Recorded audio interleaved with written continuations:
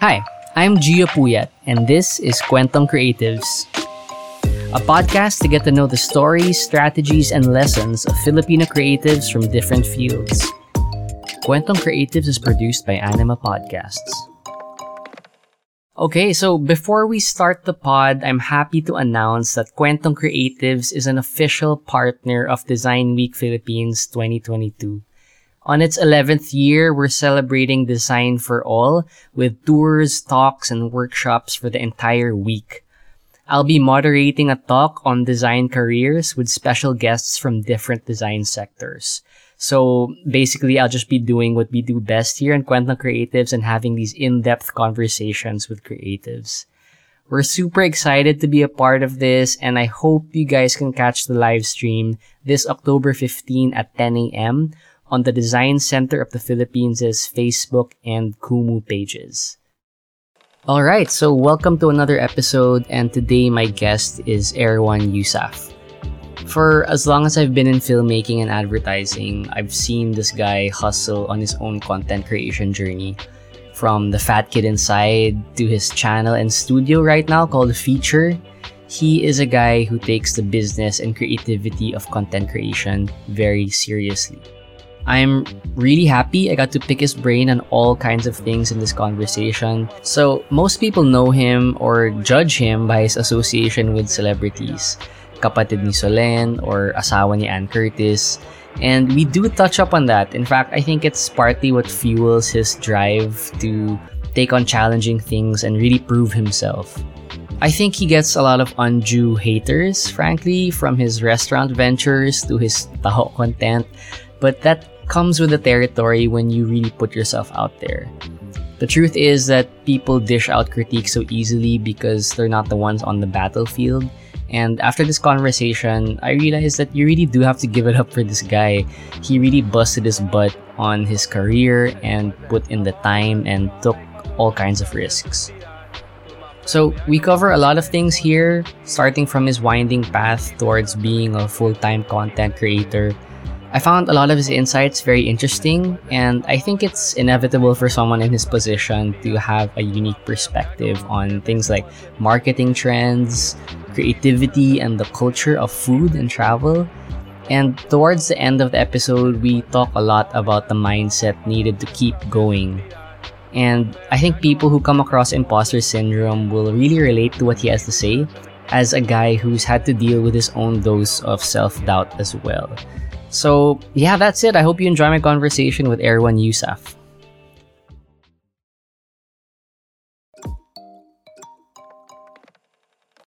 Okay, so welcome to another episode of Kwentong Creatives. We have Erwan Yusaf. So, Erwan is a creator who has, for as long as I can remember, has been making a name for himself in food, in content. He's a writer, producer, an entrepreneur. We've crossed paths many times on a few production sets.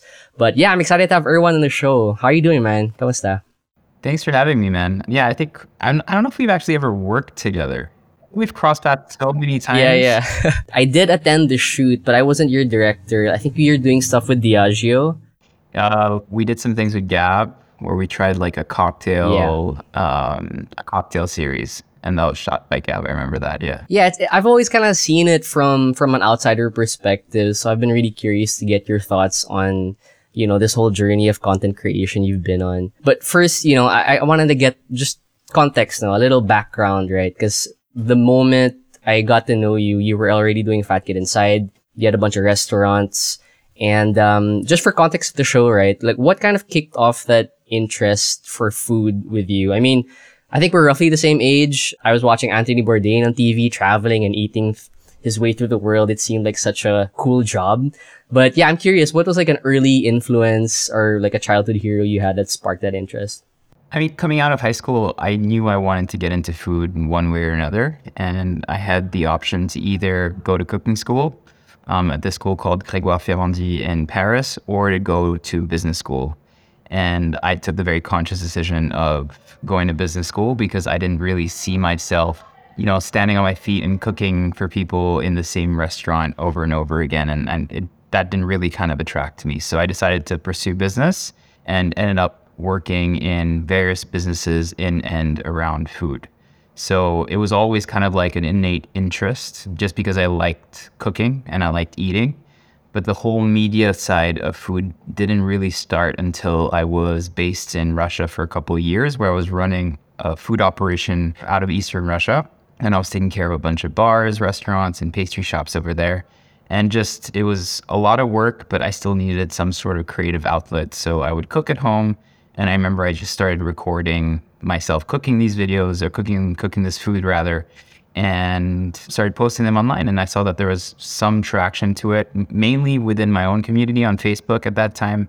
And I realized one of the things that a lot of people were confused about was weight loss and fat loss and healthy eating and stuff like that. And I had just recently kind of dropped a lot of weight. And so I thought, okay, maybe I can bring value and help some people here. So that's where I started the website, thefatkidinside.com. So it was just a written blog, written website where I developed a lot of just healthy eating, quick recipes, where we don't sacrifice flavor. And after a while, I realized writing was great, but people needed some sort of video reference when it came to food for instructional purposes. And so I started recording my hands kind of making those recipes. And then it kind of just blossomed from there. Cool. Wow, man. I mean, just with that answer, that already sounded like a lot of responsibility. You were handling a lot of stuff at the time. How old were you back then when you were in Russia, when you were trying to manage all these things? When I came out of college, I was 20 turning on 21, so fairly young. Yeah, I was just looking for a big challenge, a big job. I had previously, when I was in college, I was one of those weird people that instead of taking summer vacations, I would work during the summer, but I would make sure to work in places that were really enjoyable. So I ended up doing 6 months in Bangkok, 6 months in Shanghai, 6 months in Greece. And for 6 months, I also did a seasonal job in Paris also for 6 months while I was studying. And so I really loved the idea of just going to a different country and working, because I felt that's how I could immerse myself and adapt myself to the culture right away. Because once you're working there, you're with employees and you get to discover more about the food in the city much faster than being a tourist, right? And so I really loved that. And so I kept looking for more and more challenges. So after college, I said, okay, what's the biggest challenge? So I had a couple of job offers in Paris that were kind of like, really starting at the bottom. And I realized that there's this job offer from Russia where I would start kind of at a managerial level, which I thought I could take on already. But that was the catch. It was in Eastern Russia. And so I've always had that spirit of going to strange and challenging places. So that's why I decided to do it. I'm curious what it was like in the USAF household. Ano ka ba? Are you bunso? Are you the... Yeah, so what were you seeing at the time? I mean, was sila Solen already kind of getting into that celebrity world, and were you kind of looking for something that you could have yourself at the time? What was it like? So I have an older sister who's now based in Singapore, and she was kind of between Paris and Singapore working corporate. I decided after college to work corporate as well, and even a couple of years after college, I was still working corporate.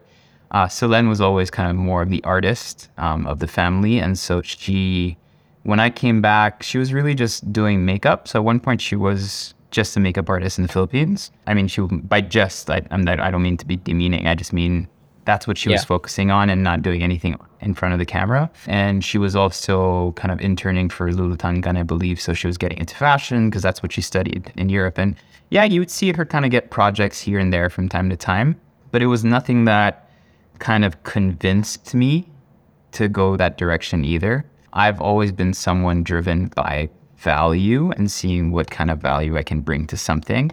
And I only started really looking at whether or not I could have my place in media once I had a proof of concept behind me. And so Solen went on a very different path and she was doing very well.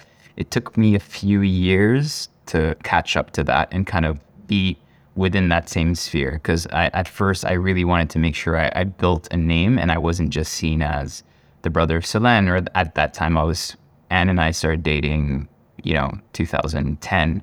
So at that time Anne and I also started dating, so I didn't want to be the boyfriend of Anne Curtis.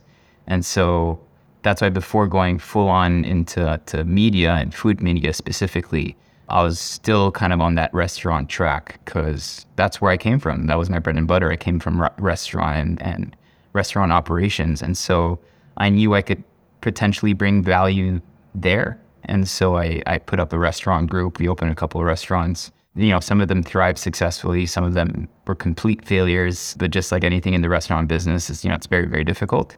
And only once I felt that I had a good base and people knew me for something particular did I realize I had the right to jump into food media.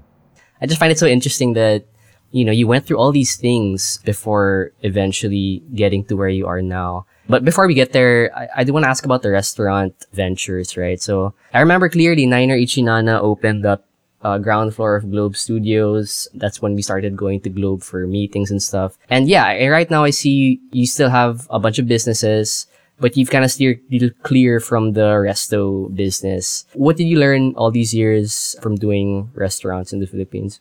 Well, restaurants is one of the toughest business wherever you are in the world. It really is a tough business because you're dealing with supply issues of farmers, with inflation when it comes to your COGS or your cost of goods, rather. You deal with hyper competition because every other restaurant, quote unquote, is a possible competitor. You're dealing with rent increases and location issues. So it's a really technical and difficult business to be in, which is why I enjoyed it, because it's like managing this whole little world around each restaurant. And it comes down to when I was in my 20s, again, too big of an ego, thinking that I could do multiple things at once. And we had a couple of successful restaurants under our belt. And then our group decided, hey, let's just open a bunch of other restaurants. And the issue, what happened there is we started losing focus. And so if I could go back and do it all over again, which I wouldn't, because I learned so much from it, but I would have done it by opening one restaurant and then just replicating the same restaurant in different locations versus what we did, which was keep having to create new brands and new restaurants because it looked cool to have a portfolio of brands. And honestly, very selfishly, it's very creatively satisfying to keep creating new brands and new systems and new things like that. But ultimately, that was kind of like a downfall, is a lack of specificity. And so currently now, I'm still very much involved with the Palace and Yes Please. And I take care of the beverage program there and the concepts. And also with my brother-in-law, Nico, we have a business called Bolzico Beef where we import Argentine beef, and then we have a restaurant in Delhi under that as well. And that has kind of shown the maturity. Hopefully my maturity throughout the years is learning how to be specific in business and focusing on what you're really good at. And so the restaurants that we still have today really showcase that. Cool, man. So you have your practical side in the businesses that you've been doing. And just to circle back to content creation, has that been sort of where you get your creative fix with what you've been doing with content? Because I assume all of these were, going in parallel while you were doing the restaurant stuff, while you're doing your entrepreneurial stuff now. Could you just kind of take us to the start of how that content creation started from Fat Kid Inside, the blog, and then eventually, I started seeing you do travel shows, food shows with Seabiscuit, right? How did that take form to start? So I started the fatkidinside.com as a written blog, which was mostly recipe driven. And then, like I mentioned, I really felt the need to try to for people to visually consume those recipes, and video was just kind of starting. So I was using like an old Bluemix GX1, I believe. Really shaky and tripod, terrible light, but people would read the recipe and watch the video and understand how the dish was put together, and it just made it easier. And so once I understood that video was just a great form for people to learn new things, and that's when I was on Vimeo at the time. And then 1 year or 2 years into it, I moved into YouTube, which was literally bare bones, just starting. And I started creating kind of like these videos, these cooking recipes, which were just shot in my house by myself, shooting mostly my hands, which is still super uso nowadays, right? And from time to time showing my face just to intro or outro the food that I was making. And obviously in parallel, I was watching kind of Ramsay and Bourdain and all, so I started messing around and putting an OBB in and just whatever, kind of make it feel like a show, right? And I kept doing that for a couple of years, and then Seabiscuit took notice, and they were an upcoming production company, and they were really interested in getting not only into commercial projects, but also content projects. And so I was like, okay, we've done food, we've done alcohol, let's mess around with travel content. And this is where kind of like that fascination with Bourdain comes in. Is I loved what he was doing. And I was like, okay, let's try doing this. So we went ahead to Taiwan. It was just me, Nikki, and Mon. Yeah, Mon. Yeah, me, Nikki, and Mon Kizon, who's Mon is still with me today. Yeah. Like we still work together. Yeah. And we went to Taipei and we shot in Taipei overnight, 36 hours, barely. And so we flew red eye on Friday night and we came back to Manila Sunday, extremely early morning. We shot just everything we could shoot, going out to bars, going out to restaurants, going to clubs, markets. Had no plan. Just basically I had a map. I had all the waypoints in the map of where I wanted to go. And I said, let's just shoot the hell out of it. And let's just do spiels everywhere. And it was a really tough edit, but we eventually made it work. And I had to write some voiceovers to make up for the issues that we had with audio, and then put it together and then realized that the VO was actually really, really worked. And so we kept it in the pilot. And then I sent that to Cebu Pacific and I said, hey, I have this new show called Overnight. Do you want us to put a series together for you? And they were like, yeah, cool. So they ordered, I think, 10 episodes. Wow, nice. And so from 0 to nothing, we all of a sudden had 10 episodes to shoot for a travel show. And so I did that with Seabiscuit, and we completed most cities in Southeast Asia, while in parallel doing some of the cooking videos in Manila. And at this point, the restaurants were still ongoing. So I had a commissary for the restaurants where we were doing the food production. And I had a tiny little space in front of the commissary in Poblacion. And it was enough for like a 20 square meter kitchen. And I said, okay. Since the cooking is kind of like our cash cow in terms of the easiest to produce and the fastest to do post-production on, we need a base to shoot these videos out of. And so I created this little space called the Red Light, which was in Poblacion, which very creatively called it the Red Light. And I was still not 100% sure about content. Like all these things were going on, but I was still not 100% sure I could live off this. And that's why I made it in the commissary, and that's why I made it in Poblacion so that we could do pop-ups. So we did some pop-up dinners there so we could earn from that and pay the rent that we had. And the Red Light became kind of my first official, unofficial studio. So it was like this big stainless steel box. And that shows how I'm not experienced in production. It was stainless steel, so it was impossible to light. Like there are glares everywhere, the light bounces off everywhere. But it worked for a while. So we were there for about 2 years.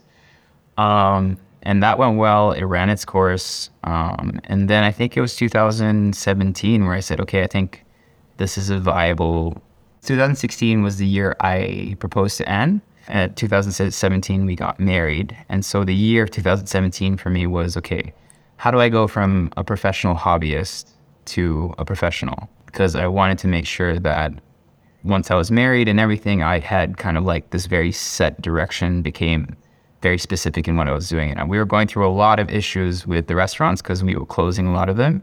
And closing restaurants is never really fun because you're talking about each restaurant, maybe 40 to 50 employees. So mentally and physically, it was extremely exhausting. And then having to do that side by side with content, I reached a breaking point. And so at that breaking point, I said, okay, I need to create space in my mind. And so I need to choose one or the other. I mean, you're laying out the objective, reasons why you went for content creation. You saw an opportunity, you went for it. But just when you were talking about your travel show in Taiwan the first time, I saw you really light up, Was there sort of this emotional, click for you that kind of ticked off that fun, that creative itch, for creating content? Because I mean, you could have not done it at all, You could have not been like, hey, let's do this travel show. You could have just went straight to your restaurant, which is like a full-time job. But at the time, was there something that kind of clicked and like, hey, this is actually fun, Because for me, in production, it's like, it's kind of the most bonding experiences you can have with people, like being with your crew on set under a time limit and just coming up with something that you all pitched in for, I think for me, I mean, it circles back to my love for cooking. Even from, we're talking about middle school here, I would invite lots of people to the house and I would cook for everyone. And my parents would invite their friends and they would let me cook 7, 8 course dinners for them when I was 14 Damn, and dude. 15. I just loved, yeah, I loved putting food together. I loved getting people's reactions. And so hosting a cooking show for me was natural. It's something that I love doing. And so I thought, how can I showcase this passion to people? And why I started with health and weight loss is because I went through a lot of struggles and I really thought that this could be really helpful content for a lot of people. And so that's why I started doing cooking videos, is because I was doing cooking videos specifically for health. And for the longest time, I focused just on healthy food and healthy recipes because I really saw that the value that it could bring to people's lives. And when I decided to start doing travel content, you can ask any of my friends, I'm the de facto travel agent. Like, I love organizing travels. And I think that's something that came out of me when I was in college, always wanting to work in different countries, is because I love to be able to, quote unquote, consider myself a local within a couple of weeks, just because I think I do enough research. And so anytime I go to any country, you'll see me researching for a week or 2 weeks on that country. My Google Maps is a mess with pins everywhere because I hate itineraries, but I love discovery. So I'll find myself in a district, I'll open my Google Maps and I'll say, hey, I actually pinned 15 places right in this district. Let's go check out as many as possible. That's crazy. I'm the same way, dude. Like for you, what you're describing is like exactly what I like doing when I'm in another country. My wife will probably laugh at that, but same, man. Yeah, my Google Maps is a mess. Let's move over to when you have the show already, and you mentioned pitching it to Cebu Pack and eventually doing this for lots of brands down the line. I'm curious what your strategy is or your style that you develop in terms of pitching. You know, I get that question a lot. People come up with content. Hey, I have a show. Do you have like a pitch deck I could use, or like what kind of structure do you use? And yeah, it's essentially coming up to a brand and, you know, selling your talents, or having like a packaged item already. Yeah. What is your approach to that, to pitching and talking to brands? It's changed a lot. So previously it was really talking about what we did and about myself and what we could contribute in for a brand. Now it's really morphed into me convincing brands to get into sponsored or organic content online, because right now I advocate for brands to become themselves content creators. And so now I'm actually not selling my services at all. What I do now with any pitches that we have is I ask brands, hey, would you allow me to talk to your marketing team for an hour? I'd love to just present to them what I see currently is very important for content marketing and where I see this industry going over the next couple of years. And let's just have that discussion. And I found that was a more progressive and inclusive way of pitching, because it convinces the brands to get into the sphere, not specifically with me, but eventually when they do need needs, then they come talk to me and I can kind of help them out. And so nowadays it's a bit more generic based on why I think everyone should be making content. And after I have that initial meeting, then I can kind of get feedback on terms of what specific objectives are, because I don't think what I do is good for every brand. Some brands can't benefit from what we do. And so only when I have a good grasp of what they want exactly, then we do create a specific show for that. Interesting. That's a unique approach. I'm curious what sparked that change from the initial, a little more obvious approach of, hey, hire us to do your videos. Like, how did that change from getting us as a supplier to do your videos? Because I realized what we were good at.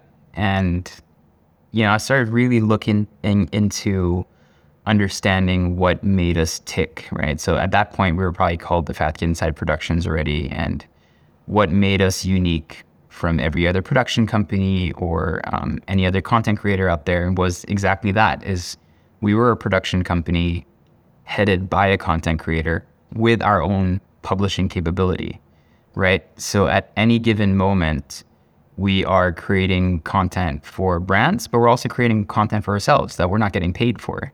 We're just doing it out of passion, right? And so I really wanted brands to understand that we weren't just creating content for us to publish, but a lot of the times we wanted to see how we can replicate what we do for the brands that we work with. And so I realized it was more important for me to make people understand the value of content versus people working just with me. Because every brand I talk to, I always tell them, I said, if you have a marketing budget and you're giving all that marketing budget to me, you're doing something wrong, right? If you have an overall marketing budget, some of it should be for linear, some of it should be for digital. And when you have digital, some of it should be for organic content, some of it's paid content, and some of it's KOL and influencer content. And so it's always best for me to start very general and then hone into objectives and goals of the brands. And now that, I don't know if you saw, but last year we made the change from Erwan Youssef to Feature, because for the longest time, I didn't consider myself an individual. If you look at all my past interviews, I always say we, because as you know, in production, it's a team effort, right? It's always going to be a team effort. And so I felt that being called Erwan Youssef under our main platforms misrepresented what I was talking about, and it wasn't congruent, and it made me feel uncomfortable, and that's why we switched over to Feature. So now what's really cool is that everything I've been saying over the last couple of years of considering myself a publisher or a media company has come to fruition, because we actually publish content under Feature Media, where we do branded content for brands, but we also still do our organic content that we love doing. And then now more and more, we're doing content with other hosts and other influencers and other producers who just need a platform for their videos to be seen. And we work with them for that, for documentaries.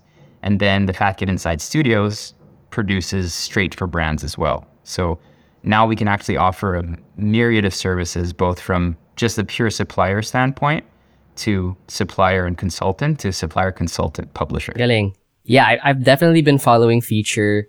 And yeah, that's why I wanted to talk to you today, because I just really find it interesting. It's kind of the evolved Pokemon version of what everyone's been doing.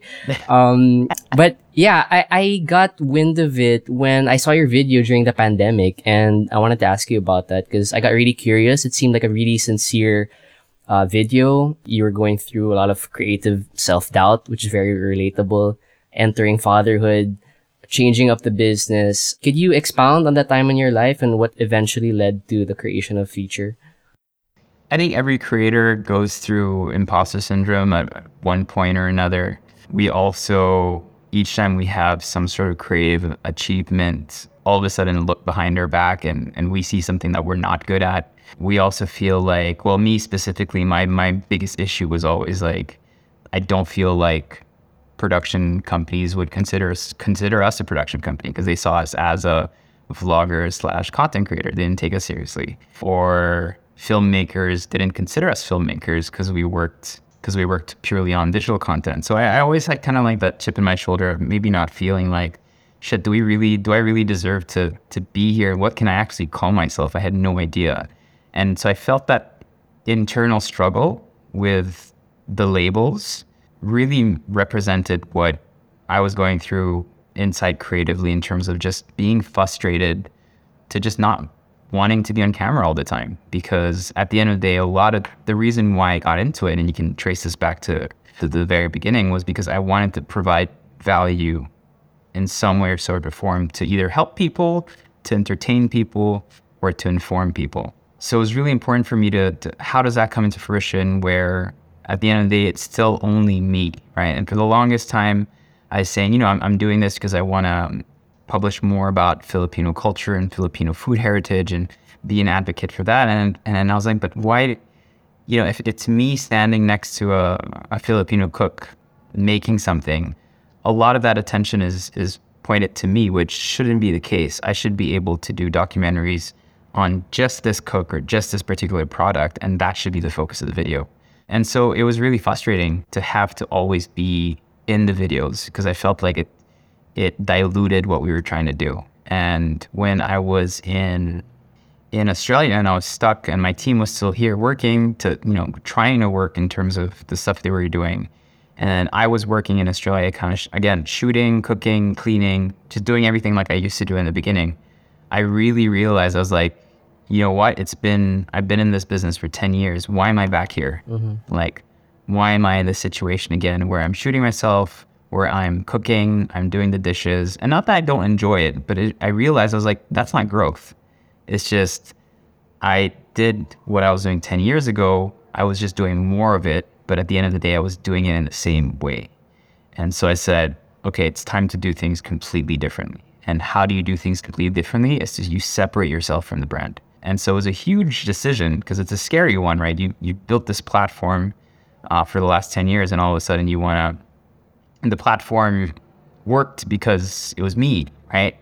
And so the biggest fear here was, did I bring enough value to people that if I take myself out of the equation, is this still successful? Do people still find value? Am I considered a filmmaker enough? Am I considered a production company enough? Am I considered a good enough storyteller now that if I take myself out of the equation, people will still enjoy the content that we're putting out? That's a huge risk, man. I mean, I guess in Filipino culture, where, you know, everything points na, you know, if you have a celebrity name or whatever, use it, you know, and that seems to be like a counterintuitive thing, but also something that's honest to your main objectives, you know? Yeah, and it was extremely scary. Like, I mean, when I did it, I was like, I don't know if this is gonna work. And then all the brands contacted me and they were like, what are you doing? And like, this is because I switched my YouTube and my Facebook and they're like, those were your two main platforms. Like, what are you doing? And I said, okay, let's just trust this process. And I mean, doing it during the pandemic probably wasn't the smartest thing to do in hindsight, because when we did that change, we were able to kind of bring some people on, but not as much as we wanted because we still were in lockdowns. We still were kind of limited to what we could shoot, right? And it's only this year where I think feature has really become, you know, what I envisioned it to be. So it took us a couple of months to really find our footing, but now we're still producing cooking shows, but we're also producing travel shows. We're also producing documentaries, and we're also doing a lot of stuff now that we have our own studio.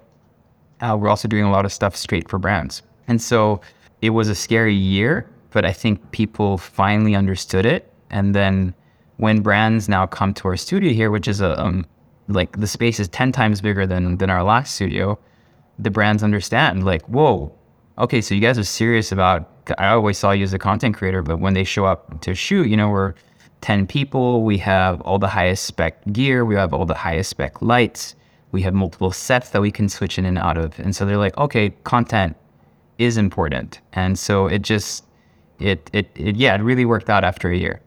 Galing. That's a good place to be, man. Yeah, I wanted to ask you about managing your team, no? I've seen you brought in sila Abby Marquez, who's big on TikTok, Chef Martin, and then, yeah, may rapport kayo. So it's nice to see, you know, what's that been like, kind of collaborating with new people and, you know, sharing the camera frame with these new talents. Like, how did you find them, I guess, in the first place? So them, you know, I reached out to tons of people. I posted so many videos telling people what we're doing and what we're about. I don't know if it's a generational thing, but then when I was starting out, I was doing everything for free. Like, that's just who I am. I knew I needed proof of concept. And maybe it's because people are kind of scared of the time commitment or whatnot. But what I've always said to people is features here as a platform. Right? So if you've ever had an idea for a cooking show or a travel show, if you're a really good storyteller, writer, producer, you're someone that wants to make a name for yourself, contact us. We will give you our full capabilities as a production company. So you get to work with professionals, professional gear, professional camera. Come with your concept. We work on your concept. We produce it together. We publish it on feature. And we see how it goes. And then maybe one day a brand comes up to us and everyone gets paid for doing the work. And so people like Chef Martin and Abby really quickly understood that. They came on. We realized it could be financially beneficial for all parties, and they kind of joined the team, and which is really great. But that offer and that invitation is still open to anyone out there. And it's funny, if the reason why I did those call outs is because if I was a kid starting in this game and I saw someone like myself saying, hey, do you want to show on BuzzFeed? Like, send us an application or send us a pitch, I would be on that in 5 seconds.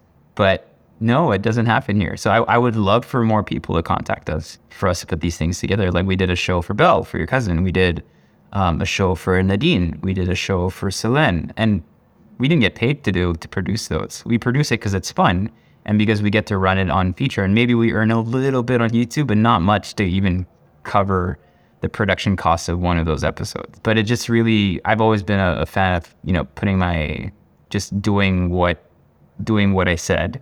And so I think if there are creative people out there who do have something to say and don't have the team to say it, come see us. Cool. You heard it here, guys. Maybe you should do like a Willy Wonka golden ticket kind of thing. But no, we're doing a show in November. We're producing it. It's called The Next Food Content Creator. And we'll start producing that soon. So we're going to fly in food content creators, and there's a bunch of them now on TikTok and on Instagram Reels, people who do a lot of cooking shorts. And we'll fly everyone in to Pasay over here for a week, and then every day we'll shoot different stages of the competition, and then the winner will win a contract with Feature. Dope. Dude, I'd watch that. Okay, so moving on, I do want to ask you for your perspective, right? After all these years of uploading a video almost every week, has there been any insight on your end on what makes something go viral? The $1 million question brands ask. Is it more like an art now, or is it more like a science depending on your analytics? Do you have a feeling that, oh shit, this is going to be big or something? Yeah, what is it now? What's the sense? Yeah, we usually can tell when something goes viral. I think in the Philippines, unfortunately, but even all over the world, I think sensationalism sells. And so the more dramatic or clickbaity something is, the more it'll do well online, unfortunately. We're also still very big here on celebrity-driven content. And so when we have celebrities on the content or it's weird pairings, it usually does really well. But then more and more now, we're actually seeing stories of real people going viral, which is really great. But I mean, we're not pioneering the space at all, right? There's Jessica Soho has been doing it for years. And, there's tons of people doing it on linear TV for years. They just did it in a very different way. I think we've always been very cinematically inclined because it's creatively satisfying. And so we try to tell stories in a way that makes whoever's going to watch it feel very proud of it. And one of our big objectives now is really, how do we put Filipino food on the map, and how do we put Filipino stories on the map, and how do we make Filipinos proud of our heritage and what we have to do. And for the longest time, if you look at any linear TV programming, if there was a specific dish prepared, I don't know, in Tarlac somewhere, usually you would see them take out these monoblock chairs and tables, and they would do the cooking there because they were very embarrassed of what the state of the kitchen looked like. We're very adamant to shoot in those kitchens because we know we can make it look good, even if it's like it's not okay, so the kitchen looks really plain, so let's just stick to just tight shots and just make this really look, cinematic and good with some camera movement and stuff like that. And we think that reality is so important, and that's what does well online. And so we don't necessarily know, I'm definitely not the person to say, okay, every piece of content we put out there is going to go viral, but I usually get a feeling when we're shooting something or researching something or writing the structure of something, we realize, okay, this particular story that doesn't have a celebrity element or doesn't have a sensational element will actually do good. But like, for example, we did a video on salt that did really well. And the reason why it did really well is because the salt is endangered. So it is, quote unquote, still dramatic, still sensationalist. So we try to focus on those stories that we know if we don't film it, then there's a potential that in a couple of years, we won't have the opportunity to film it anymore. And so one of our big goals this year and the years to come is really focus on heritage ingredients and people, and focus on people. Yeah, I mean, as for some people who've been doing this for a while, usually they develop like a sense, no? And I'm curious kind of what, has it been the same for you na like an alarm goes off na, hey, this could be content. I could kind of sniff this out, Has it been like that for you? And have you been trying to curb it too in a way now you're not always thinking about content all the time? Yeah, I mean, I'm always on the lookout for stories, and depending on what I'm consuming or what I'm looking at, I'll always kind of keep my eyes and ears open to different stories. There's also a term which is called trend jacking, which happens a lot with shorts, where people see a dance and then end up redoing that dance. And I've kind of had to have that conversation with myself in terms of what does trend jacking look like in our business. And so each time I'm reading a news article about something that I think could translate well into video, then that's when I get that kind of tingly spider sense. Like a couple of days ago, I read I read an article about how someone in the government said it was ridiculous that people are now saying there might be a salt shortage for a country that has 7,700 islands surrounded by the sea. Why the fuck do we have a salt shortage? But after the white onion shortage, right? Yeah, right. And the sugar shortage. So we've done 2 documentaries about salt already. So when I read that article, like, it kind of sent bells in my head and thinking, how quickly can we do a piece about this? And so I'm always on the lookout for these stories, and it more and more now. So it used to be very recipe based, which I still do for shorts on my own Instagram or on TikTok. But for our longer form videos on YouTube, it's become more current affairs kind of based in terms of what are people talking about and how do we help visualize all of this. Okay. Sige, I think I'll wrap up our content creation questions with this one last question on looking ahead, right? You mentioned travel videos and the cyclical nature of trends. I find that really interesting. And one of the topics that have been fascinating me recently was this whole recommendation algorithm that IG and Facebook are copying from TikTok, right? Instead of, using the friend networks of people who follow you, it's kind of like may the best content win that will make it for you page, right? Because it's algorithm based on your specific interests. Ian, I mean, have you been kind of looking into this? And I just find it interesting, especially when I talk to people from advertising, that there's sort of this convergence of social media and advertising where, brand managers, instead of spending millions on a TVC, would rather like cast a wider net and then, make more creators work with whatever story they can do. Ian, I guess I just wanted to kind of pick your brain on that space with speculation on what do you think the role of a content creator is going to evolve into with this new kind of Reels and TikTok thing. It's, like TikTok also, they shut down their Discover page a couple of months ago for a few people. So people don't have kind of like that page that tells you what the trends are. So it shows you that TikTok also now is focusing on trying to be that social app, because for the longest time, it's not a social app. It's just kind of like a viewing app, right? So it's funny to see that Meta is copying TikTok and TikTok's copying Meta in that way. So it's kind of like, no one knows what's going to happen.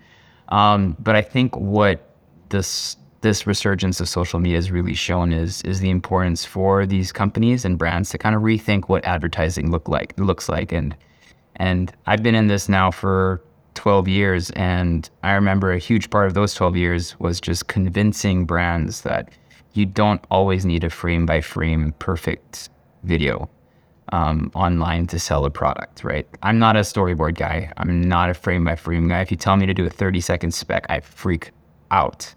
So I'm like, that's not how my mind works. Okay, I can't tell you what each frame is going to look like. I'm a story guy, right? I'm based on story, based on what's interesting. And that's what I keep in the edit.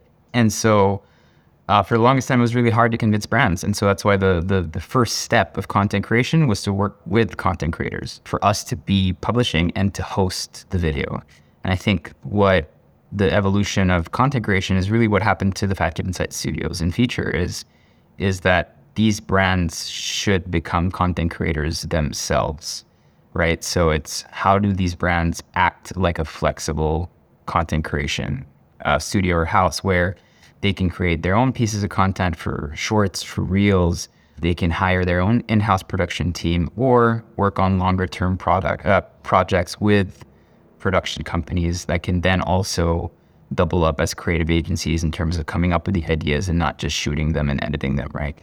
And so my biggest push now for brands is you need to act like a content creator. You need to be more flexible, and you need to be okay with something that's not super polished or super pretty. And in the other way is to work with content creators. You don't have to just work with content creators where you give them a brief, they create the video and publish it.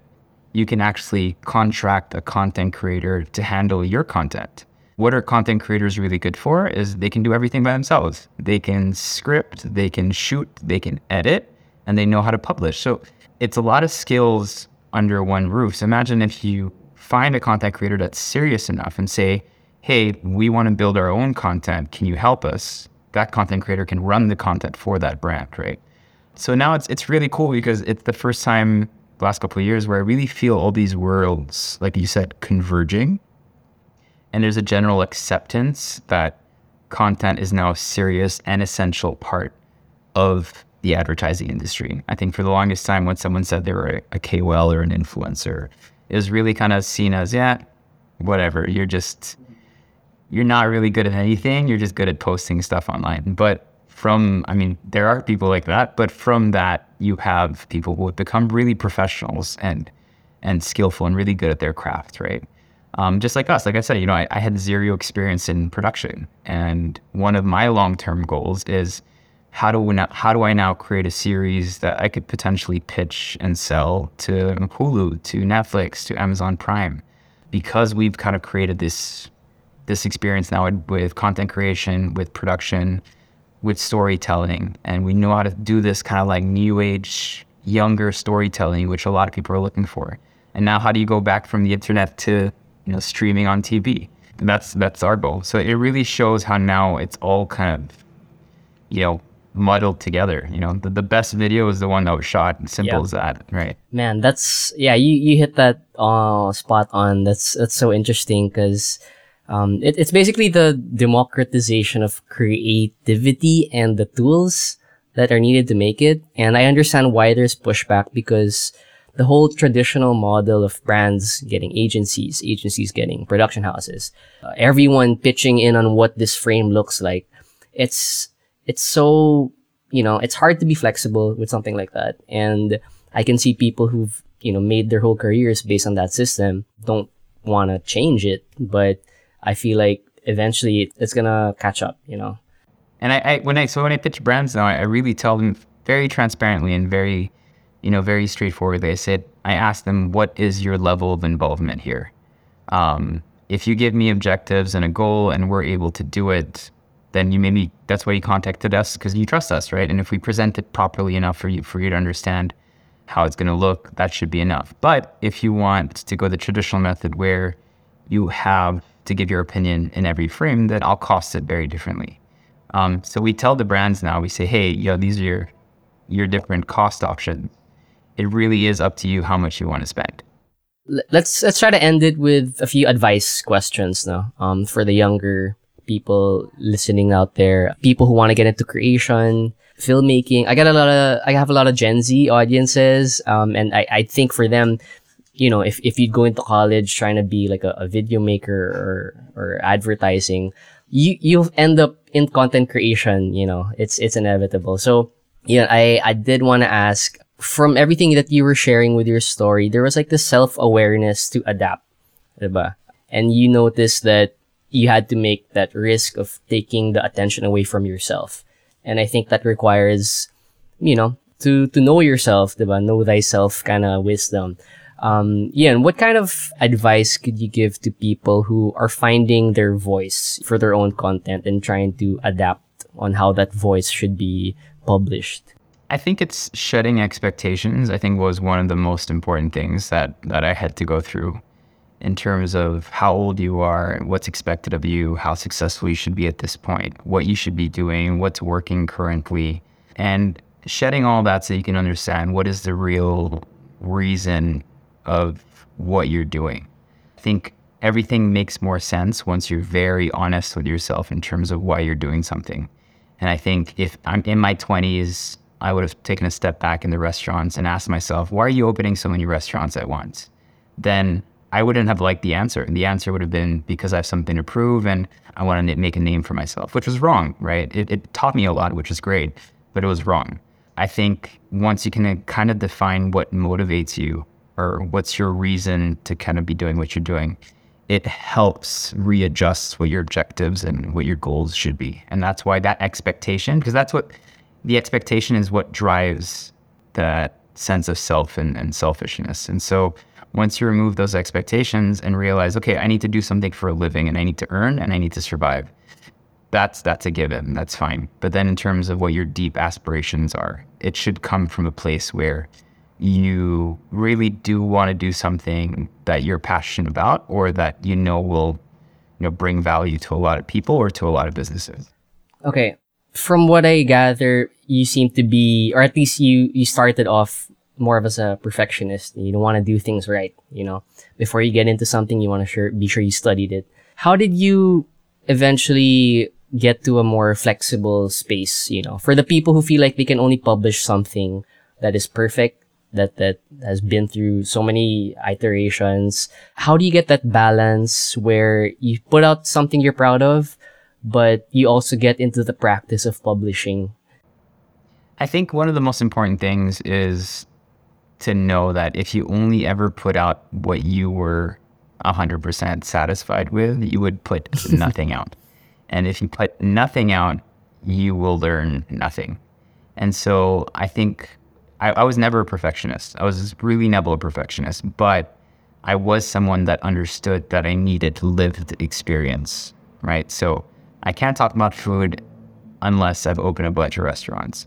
I can't talk about content creation unless I've gone through this whole kind of, arc that I've been through.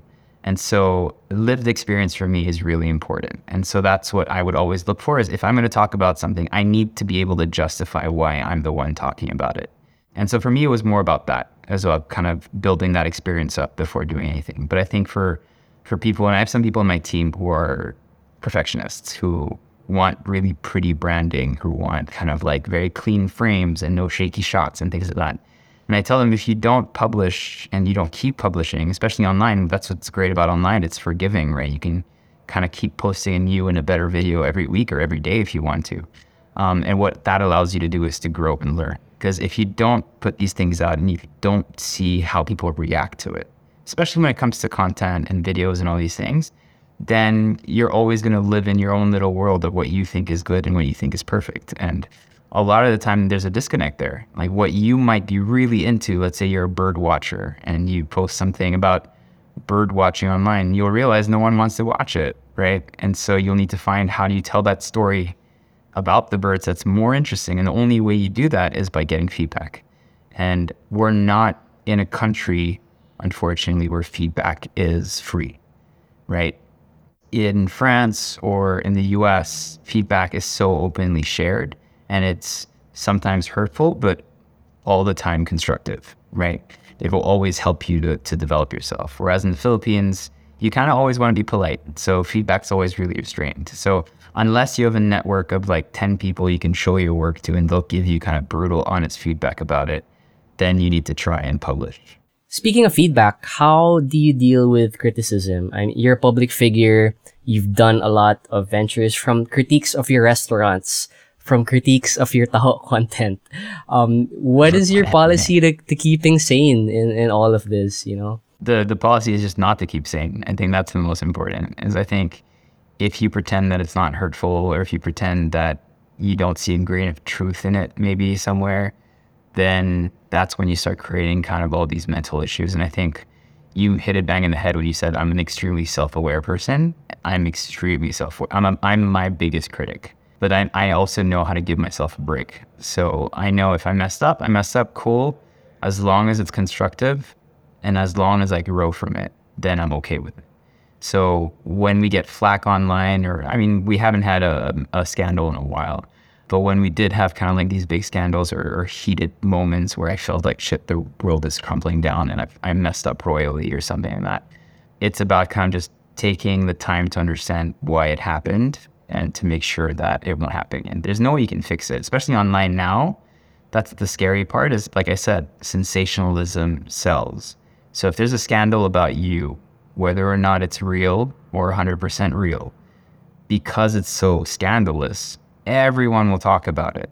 And then if the next day that one person that criticized you, and this personally happened to me, if the next day that one person criticized you changes their mind and says, actually, you know what, Erwin's actually really not a bad person, we misread this whole thing. Unfortunately, no one's going to see that tweet or that statement because it's not as sensational, right? So once something's out there, you have to realize you can't fix it. The only thing you can do is you keep working towards your goal, and eventually enough people will see that and really see the value of what you bring and what you stand for. Good. Okay, I just have last two questions, and the first one is sort of in that space. You've talked a lot about growing from failure and realizing your mistakes, being self-aware. Is there anything you can share on what your favorite failure was? And this is a question I only put out to other interviewees because I don't know, maybe it's a cultural thing, but a lot of Filipinos, when they ask them, what's your favorite failure? It's kind of like a weird question at first. Like, oh, I don't want to talk about my failures or what. But is there anything that stands out to you in your story where one apparent failure led to a big lesson or like a later success? Yeah, I guess one of the biggest failures for me was really the restaurant. Like, it was probably one of the darkest times in my professional life, and it started seeping into my professional life, non-professional life, just because of how, intense it all was. And I realized that it was just mistake after mistake, and it was really chaotic and really got out of control because we grew way too fast, right? And a lot of times that's money involved, right? You have people that are working with you that kind of rely on you to kind of keep their source of income coming as well. And it's a lot of pressure, especially when you're at a young age. And that was for me. Remember how I was saying I wanted an MBA? That was my MBA. That failure, because it was so intense and it was over 4 or 5 years, I consider that my biggest schooling. That was my most expensive mistake. That was my most expensive kind of education. And so I think people need to go through these big moments in life where they realize that maybe they messed up or they could do things better, and then kind of learn from it and grow from it. So the restaurants for me would definitely be it, and everything from a personal standpoint, from a professional standpoint, from a financial standpoint, from an operational standpoint. It really kind of taught me everything that I am now applying into the Fat Kid Inside and Feature in terms of how quickly do I want to grow? How do I want to manage the teams? Where do I want to spend money? Where do I invest? And where do I kind of hold back a little? And more importantly, how clear and how defined should your objectives be? And what should they be kind of driven by? Before it was all financial success, but then now it's more on, how do we define our presence in this industry, and how do we, through what we're doing, also do good, right? Do good, tell people stories, help people out where we can as storytellers. And that's been really, really satisfying. Nice, man. Yeah, really happy for you, dude. It does look like you guys have been learning, and this new version of whatever you're doing is it's a good place to be in. So at least from what I can see. Okay, so last question, just to end the interview. So far we've been talking about a lot of industry stuff, techniques to getting out there. But what helps you, maintain the important relationships in your life? You're a dad. Anne is also busy with the showbiz life. Are there any rules or anything that you try to stand by where, you try to put family amidst like a really busy schedule? I think the biggest struggle for creatives is you can't turn it off. Yeah. Right? You can't turn your mind off. You can't turn that self-awareness off, that guilt, that feeling of not being enough or not doing enough. It's impossible to turn that off. And there's always going to be a creative challenge that you'll want to fix, and there's always something that you want to perfect. And so you need to understand, what kind of worker are you? Like, how do you work? Are you someone that can work for 1 month straight and decide to take 1 month off? Are you someone that works 5 days a week, and then takes 2 days off? And I think once you understand how your brain functions, it's not about limiting it in terms of when it functions, but it's more about organizing it and putting in that discipline. And I think as creatives, the biggest thing that I have learned is that I need to create space in my mind. If I don't have space, and if I feel like I always have tons of ideas, or I have to lead every video that's out there, and I have to host every video, and all I'm thinking about is hosting videos and putting them together, talking to brands and clients, and I feel like my brain's overloading, then I can't create anymore, because all I'm doing is thinking about my job. And so how do you put yourself in a situation where you create that physical space in your brain for anything that might happen? So I feel like every time I spend more time with my family, with my kid, with my wife, or with my friends, the more time I consciously make the effort to see my friends. And I think at our age, a lot of the times, if you don't make efforts to see your friends, you won't see them, right? Because everyone's busy with life. And so if you make that conscious effort, those moments of just being and just hanging out, or just being in love with your family, that creates that space.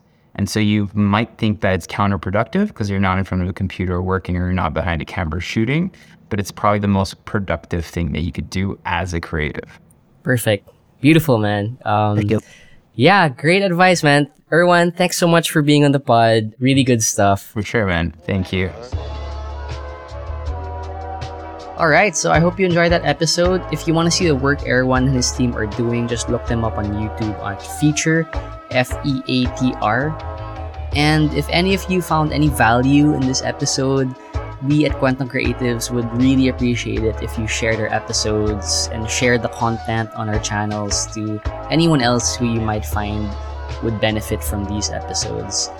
We really put a lot of work into this, and we super appreciate it when we get feedback from the audience. Yeah, so thanks guys. Follow us on Instagram at Kwentong Creatives and our new TikTok at kcreatives.geo. Thanks.